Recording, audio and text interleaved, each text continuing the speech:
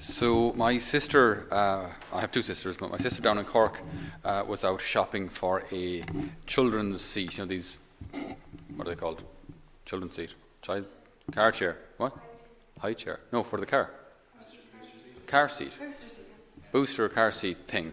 Great. So she's there shopping, and so she was in. You know what I mean? They're all lined out there, and she has a look and she goes, "Oh, that one's nice, yeah." And it's it's narrow enough that I can fit two in because now she's got two kids, so I can fit two in and a bit of the shopping in between them. And then the assistant comes over and is pointing out the pros and cons and the various types of fixtures and features that it has for attaching itself to the car, and ones that have a tray and ones that don't, and ones that have a 5-point locking system harness with and then of course the assistant said, and of course this one is has a grade A safety rating, so this has been side impact tested, the rest of them haven't. And then she looked at the price tag and it's like, well, it was much more than, am I allowed to say what it was? Yeah, well, okay, about €300. About €300 because this one is side impact protected. And there's this kind of, pregnant pause. As in, of course, that's what you would want for your child because, isn't it? This one is side impact protected, tested. Now you can go for something cheaper as well. I mean, if you don't love your children, you can buy these. Okay, if you don't, but if you do, this one has side impact protection testing. And she said, okay, well, I suppose that's the one I must get, so really, isn't it? And it was just interesting. She kind of came out of the shop going, this was really expensive. She was kind of delighted with herself and kind of really annoyed at herself. Did I just get duped? Because, Jenny, we've all grown up without side impact protection tested car seats, and look at us all here, we're fine. But it was just there's this idea also out in the world that if we love someone, we'll go the extra mile. If you love someone, you'll do that extra bit. You'll give until it hurts. You'll give more. If you love someone, you won't just give the minimum. It's kind of obvious, especially around Christmas or anniversaries and all those kind of things. I know a person who received a gift of a man's watch for a certain number of years of service in a place where he was working. And this fellow now wouldn't be exactly the most generous. So he said, thanks very much. And he kept it then for his wife for a Christmas present. Now, it's a man's watch, a big chunky monkey, just not very elegant. And so, so there's this, and as soon as you hear these kind of stories, you go, ooh, that's a bit tight. I remember when I was at my late teens, when I was going out with a certain personage, and having to buy Christmas gifty, presenty things and necklaces, and you go, well, that one's €20, silver plated, and that one's solid silver, 4,300. I'll take that one. That's or the difference between quartz and a diamond. I guarantee you, there is no woman on the face of the planet who can tell the difference between a nicely cut lump of quartz and a diamond. If she's told it's a diamond, I guarantee you she'll believe it's a diamond. That's no offense to women. It's just there is no optical difference whatsoever. Right? You find a little bit of washed up glass on the seashore, bring it to a jeweler, tell him, cut that now into a nice little pyramid thing, and no one will know the difference, and it'll save you about €14,000. But the point is, it's the principle of the thing. It's the principle. I love you so much, I will waste money on you. I love you so much, I will give until it hurts. That's obviously why I'm a priest and not married, as you can see. You can see how the trajectory of mine wasn't really going in the right direction. So, but I love you so much, I will give until it hurts. That's the point. So even though I might maybe have a modest background and can't afford huge things, I will still splash out when it comes to the engagement ring. I will give everything I have. It's a sign of the fact that this is how I will treat you also in marriage. I will give until it hurts. So while it's a cultural thing, it's also that there's an important message in it. I will not just be giving you the minimum in marriage. I will give everything I have because I love you. Now, when it comes to faith, I think maybe culturally, because we didn't necessarily understand God as Father, because we didn't really see our faith as a relationship, but more as an adherence to certain rules or an adherence to certain cultural norms, I think a lot of minimalism crept in with our relationship with God. So when it comes to God, what should you give him? Don't kill people and go to Mass once a week. And that's kind of it. And the idea of giving anything more than that kind of a minimum, your basic kind of observance of the commandments, don't kill people, all right? And the basic religious observance, just go to Mass. And so now, when I say go to Mass, that means just be physically present in the church. Stand at the back, don't answer, don't sing, don't engage, and leave silently. All right? Typical kind of Irish attendance at Mass. Arrive anonymous, leave anonymous. And don't engage. Don't be seen, don't be heard. Just do your thing.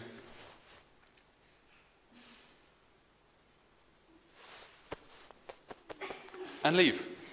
And that's our attendance at Mass. There you go. Box checked. Right? So if we reduce our faith to certain kind of just cultural norms or religious norms, the idea of a relationship is entirely absent. And therefore, if the idea of a relationship is gone, then the idea of love is gone. Because there's no, how can you just love a certain series of rules or cultural norms? That's not a relationship. That's not love. So then the idea of giving more than the absolute minimum is kind of crazy. Why would you give more? Why would you pray every day if you don't have to? There's no rule saying you have to pray every day, so why would I bother? Why would you give more than the absolute minimum? On the other hand, if we see our faith as a relationship, and God then as a loving Father, and Jesus as our brother, and the Holy Spirit alive and hopefully active within us, and our Blessed Lady as our Heavenly Mother, and heaven as our home, and God wanting to bring us into this divine family, in which I've got brothers and sisters and all the grace I could possibly need or require or want. All of this is available to me. And if I start entering into my faith as a relationship, then giving more than the minimum starts to make sense. In fact, not just give more than the minimum, but actually give everything. Actually give it all.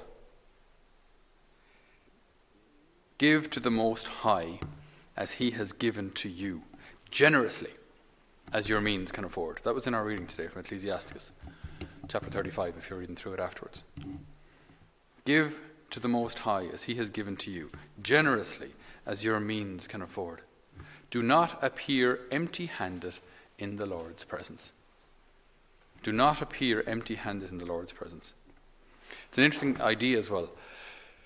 Do not appear empty-handed in the Lord's presence. So, okay, I come to Mass. What am I exactly supposed to be carrying?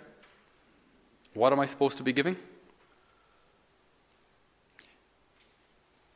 Sure, I can put some money into the collection box and I can light a few candles. Is that what we're talking about, though?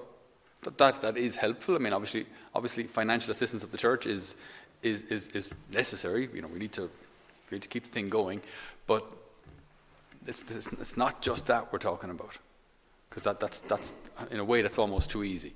It's actually to be no skin off anyone's nose. Even though this may sound dramatic for us Irish people, if we were to put €20 into the collection basket as that's going around, I guarantee you, it wouldn't actually even miss it. You know, your week will be entirely unaffected, unless things are kind of tight.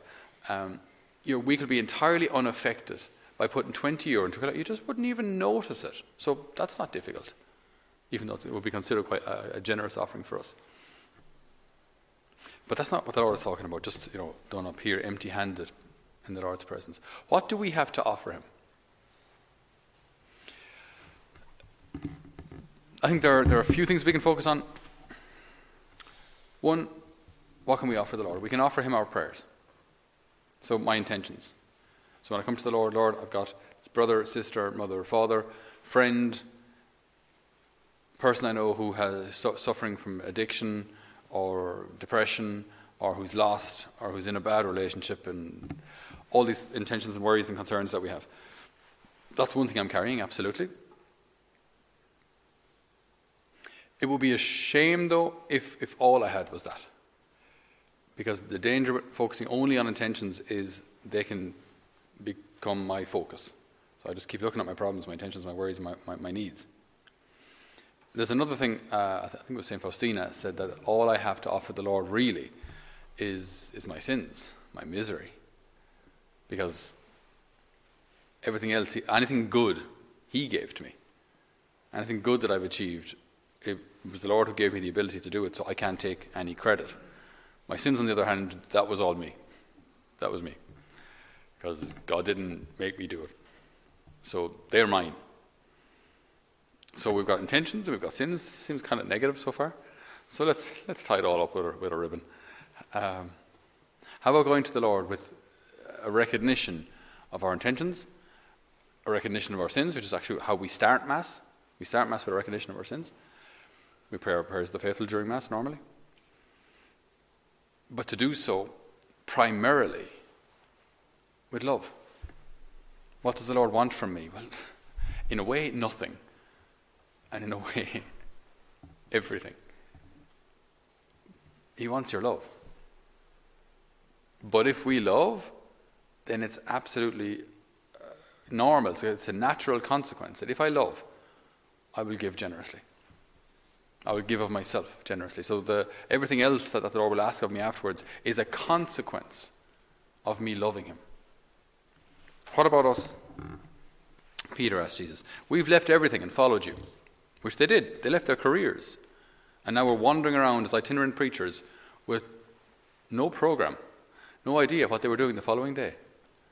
And just kind of, Jesus knew, but maybe didn't necessarily sit down and show the apostles the itinerary for the next month. We've left everything. What are we going to get? What kind of security? What's the retirement package in this whole deal? I tell you solemnly, which means pay attention. This one's serious. I tell you solemnly, there is no one who has left house, brothers, sisters, father, children, or land for my sake and for the sake of the gospel who will not be repaid 100 times over. Not without persecutions. It was all going so well to that point, really, wasn't it? Not without persecutions. Now, in this present time, and in the world to come, eternal life. So, that we will be blessed here, and ultimately we'll be blessed in heaven for all eternity.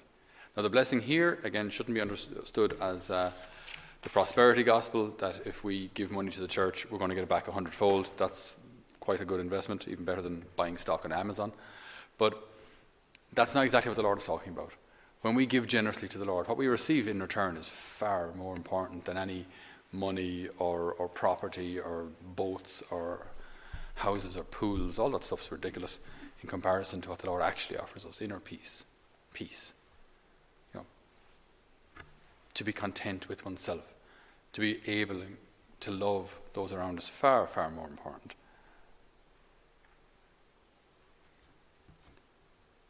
Give to the Most High as he has given to you, generously as your means can afford. For the Lord is a good rewarder, and he will reward you 7 times over. Do not appear empty-handed in the Lord's presence, for all things are due under the commandment.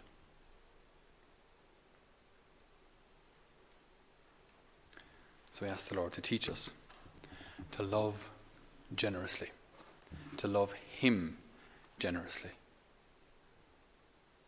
to give, yes, until it hurts, because that is the essence of love. Amen.